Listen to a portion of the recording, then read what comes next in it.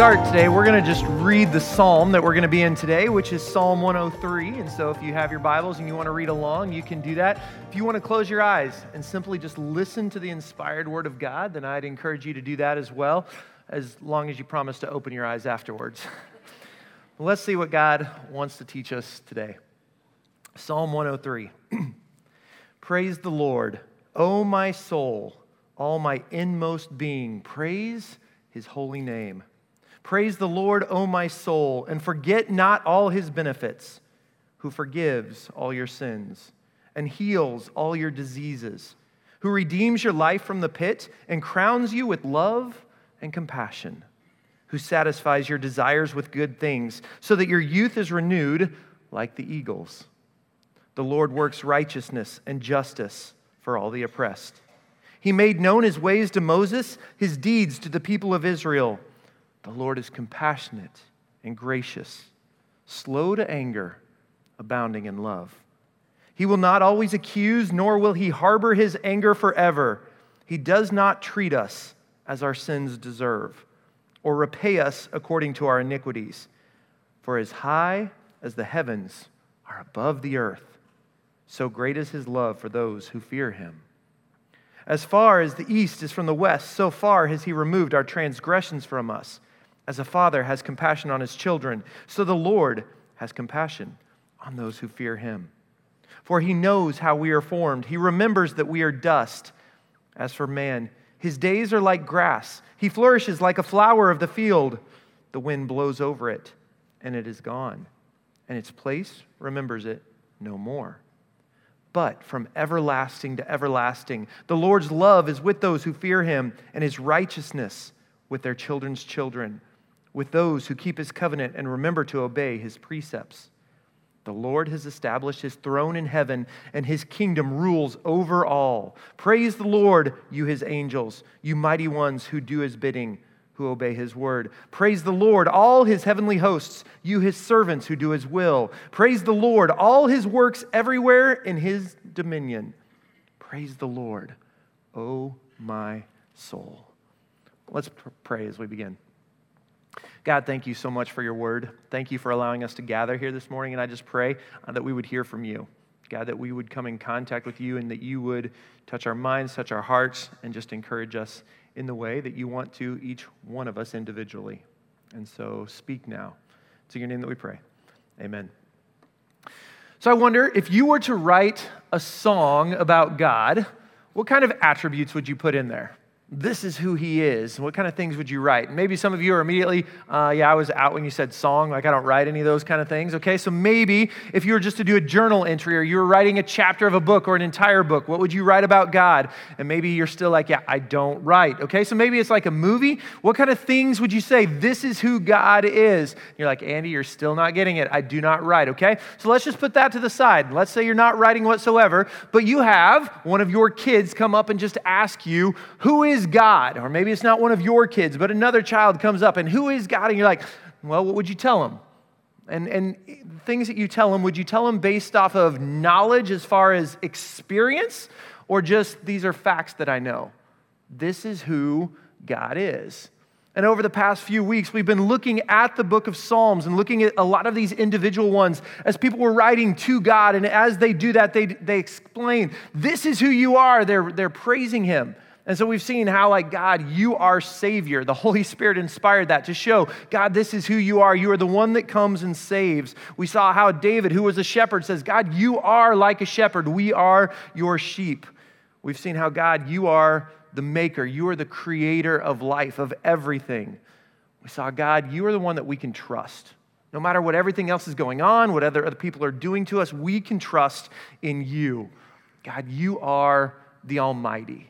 That is who you are. Or you are the one who brings about redemption in our life. You are our refuge, the place that we can run to.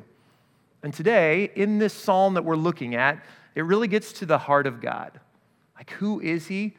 Well, let's find out. This is who he is. And it's interesting, as I was studying this psalm, like a lot of people were saying, it's kind of divided into some different sections, kind of verses 1-5. The author is writing a lot about himself, okay? So David's saying, God, this is personal to me. Here is what I do as I praise you and the things that you have done for me. Verses 6-19 just talk about God's people. So it's bigger than just me. This is to the nation of Israel. And then verses 20-22 really refer to all creation as we lift up your name.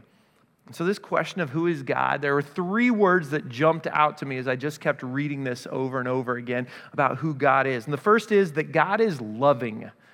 God is loving. That word love is found 4 different times within this psalm. It's found in verse 4 where it says that he crowns us with love. In verse 8, it talks about he is abounding in love. In verse 11, it talks about how high the heavens are above the earth, so great is God's love for us. And then in verse 17, it talks about the Lord's love is with those who fear him. You see, God is loving. And I wonder, as we just talk about that, have you ever heard the words, I love you from someone, but those words didn't last? And I'll be honest, I was thinking about what kind of illustration should I put in here, maybe a cute story or something that helps us to connect. And then I just realized I don't need to. Because every single one of us has experienced that to some level in our life. And you know what it feels like. Whether that was maybe a boyfriend or girlfriend that at one time said they love you and yeah, that's not there anymore. You don't even know where they're at. Or maybe there was a friend or a friend group that you hung out with and now not so much. Or maybe there was a former spouse. Maybe it was a parent that is not part of your life anymore. And even as I just say those things, like immediately the feelings stir up again of love, but not love. And as I say that, I want you to understand that that is not the kind of love that God has for us. In fact, in Hebrew, that word love is actually translated steadfast love. If you read the ESV, that's what your Bible chapter says, steadfast love, his steadfast love over and over again. Because God is faithful to his covenants. He is faithful to his promises. He is true to his words. He is not one who changes his mind about whether he's going to love you or not. His love is steadfast and constant and continuous. Like even when you make the worst mistake of your life, whatever that might be, God still loves you. And I love in verse 17 where it talks about this idea from everlasting to everlasting is God's love. Because right before that, it contrasts it to man's days, which have been numbered. And so you have man's life, how long we're here, but this is the extent of God's love. Oh, the steadfast love of God. In fact, as you read through the Psalms, there's a lot of times that you come across this phrase that says, his love endures forever. In Lamentations chapter 3, verse 22, Jeremiah is writing and he says, because of the Lord's great love, we are not consumed, for his compassions never fail. They are new every morning. Great is your faithfulness. And so maybe you've heard this idea. His compassions, his mercies are new every morning. Great is his faithfulness. But if you looked at it, the root of all of that was because he is loving. You know, earlier than that, Solomon is just built the temple that the people of Israel are going to be able to come and worship God and make sacrifices at. And at the dedication of this temple in 1 Kings chapter 8, verse 23, it says this, O Lord, God of Israel, there is no God like you in heaven above or on earth below. You who keep your covenant of love with your servants who continue wholeheartedly in your way. And eventually the temple is torn down by those who come in and attack, but it's eventually rebuilt again, and these exact same types of words are mentioned again, saying that God, you are a God who keeps your covenant of love. In 2 Chronicles chapter 20, we read about this king named Jehoshaphat who hears that Judah, who he's ruling, is about to be attacked by 3 different countries. And so he tells his people, we need to fast before God. And it actually says they turned their eyes to God. What are we supposed to do with what is about to happen? And God tells them, I will fight for you. He says, I am going to deliver you. And so the people, they fall down and they worship him. And the next day, they go out to battle. And verse 21 of chapter 20 says this, after consulting the people, Jehoshaphat appointed men to sing to the Lord and to praise him for the splendor of his holiness as they went out ahead of the army and saying, Give thanks to the Lord, for his love endures forever. And as they continue to sing, God sends ambushes all around. He fights for them, and they win the battle.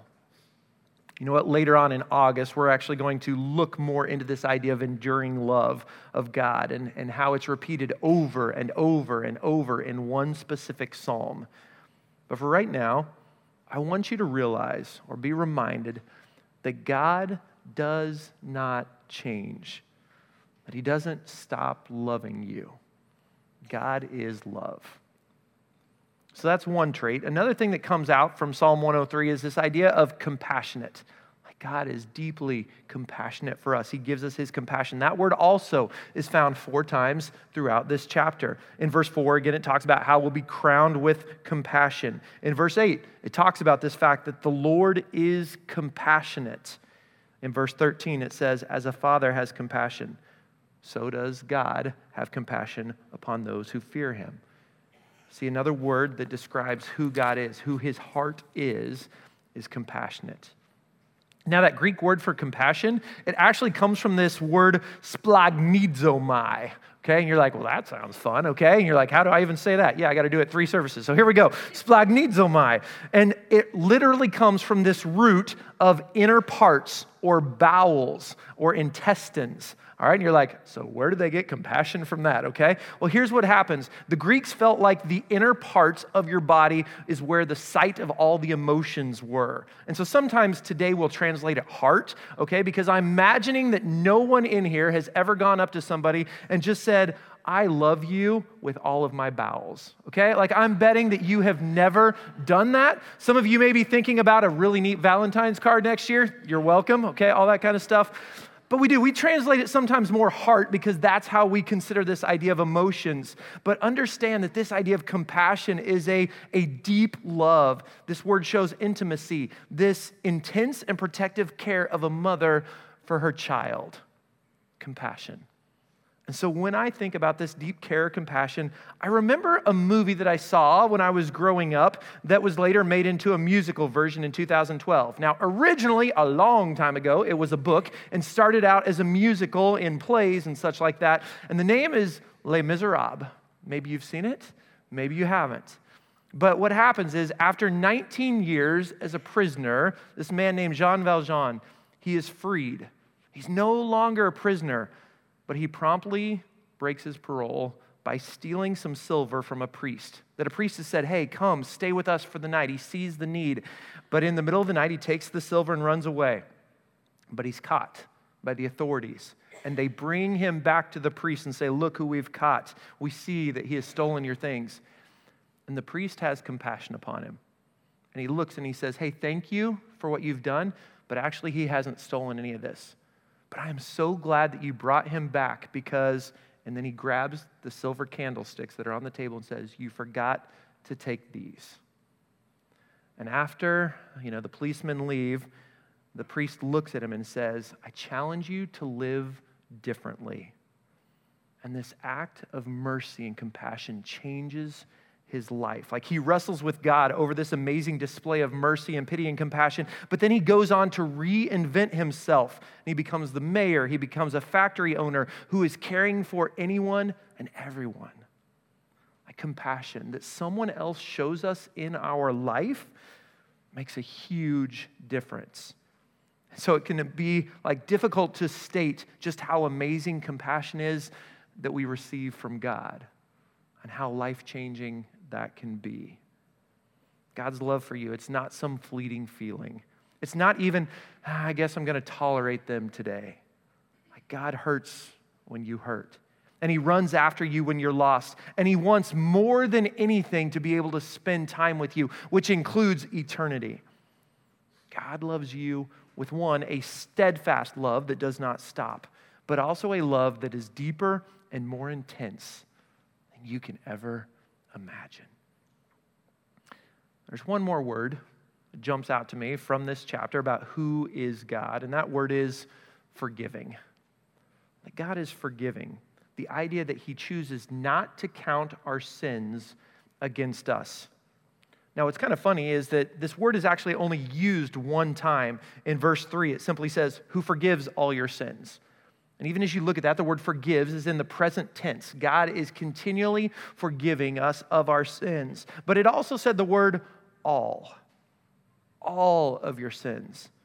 Not just some, not just the little ones that you're like, okay, those are kind of easy to forgive, but all of them. Even the ones that no one else knows about, but he does. He forgives. And even those ones that are so big that when people kind of find out, they start treating you a little bit differently. Yep, those are forgiven too. Every sin that you've ever done, ever will do, when you just stop and sit in that, God is forgiven. That is who he is. And I told you that that word is only found one time in this chapter. Oh, but you hear the idea of it over and over and over again.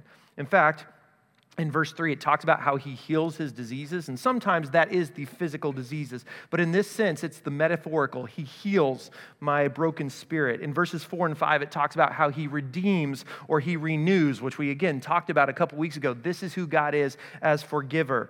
In verse 9, he's not going to accuse. He's not going to harbor anger against us. Do you hear the forgiveness? In verse 10, he's not going to treat us as our sins deserve. He's not going to repay us according to our iniquities. Again, forgiveness. Or even in verse 12, as far as the east is from the west, so far has he removed your transgressions. Like, that's a long way. Forgiveness. God is a forgiving God. And so even as you read through the Old Testament, we see of times where he forgives his people, the nation of Israel. Like after this instance where they're worshiping this golden calf, there's some consequences, but then God forgives his people. Or in the desert, after the spies go in to check out the promised land, can we conquer this? Can we not? And enough people are afraid of the people that are in there, like, no, we can't do this. Again, God forgives his people. Or even every single year, there was this day called the Day of Atonement that was to offer up these sacrifices to God, not just for individuals, but us as a nation. God, will you forgive us? And so there were sacrifices made, and then there was also this goat that then, metaphorically, these sins were placed upon the goat and then sent out into the desert so that he would be the scapegoat and the sin would not be among the people anymore. Because God is a God who forgives. And even though it's for the nation, it's also very personal too. That God forgives each one of us when we come to him. In fact, probably the most famous story that Jesus ever told was all about this prodigal son that we call him. The son said, I don't want to be here anymore, Dad. I don't want to do things your way, runs away. Man, he has all sorts of friends that are saying, I love you, until the money's gone, and they're no longer to be seen. And then trying to figure out what's he going to do, and goes, well, maybe I could be a servant in my dad's household, and plays this whole speech in his mind. But even as he goes back and he tries to tell him, I'm sorry, his father just says, there's no time for that. And he throws the party. He is so excited for his son to come back. And I think it's important for us to remember that God does not want to condemn us. He wants to celebrate us. Like sometimes we get caught up in whatever sin that it is in our life. We're like, oh, I messed up again, and how much God just must be waiting, to pull out some kind of punishment upon us. Like that's not him at all. He wants to celebrate the fact that you are with him. Man, forgiveness from God. Unlike any other religion that people are trying to follow, like we don't earn our forgiveness. It's not, hey, be good enough and then God's going to forgive you. No, it's just, here it is. Will you choose to accept this gift that I want you to have? That is the God that we serve. He is loving, he is compassionate, and he is forgiving. In fact, those words are all said out of his own mouth in the book of Exodus chapter 34, verses 6 and 7, when he passes in front of Moses. And it says this, and he passed in front of Moses proclaiming, the Lord, the compassionate and gracious God, slow to anger, abounding in love and faithfulness, maintaining love to thousands, and forgiving wickedness, rebellion, and sin. Yet he does not leave the guilty unpunished. You see, those words, they show who God is. But even as I read that, did you hear those last few words? Like God is serious about sin. It doesn't negate everything that we've talked about so far. You see, while God is loving to this point that we can't even comprehend, we also need to understand that God is a just God. And in the end, he will bring justice. In fact, in verse 7, it talks about he will bring justice for the oppressed. This justice. That is why we thank God for his salvation, for the forgiveness that we receive through Jesus. Through his sacrifice that made him the ultimate scapegoat, the sin is no longer upon us. We don't get what we deserve. And that should cause us to praise him.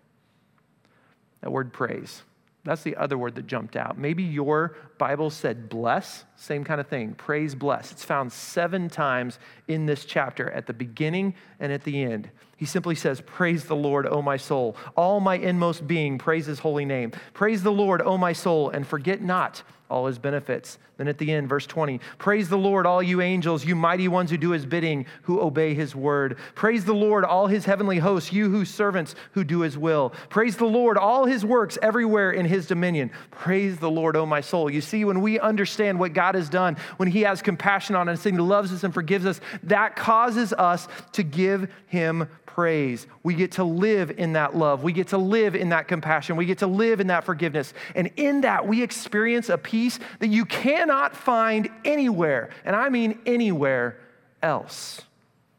And that, in and of itself, would be a good enough application to the sermon. The idea that I need to grasp that is who God is, and I get to accept it, and I get to live in it, and that changes my life. But if we stopped there, we would miss a huge opportunity and a huge responsibility. Because as followers of God, you and I are called to live out these traits.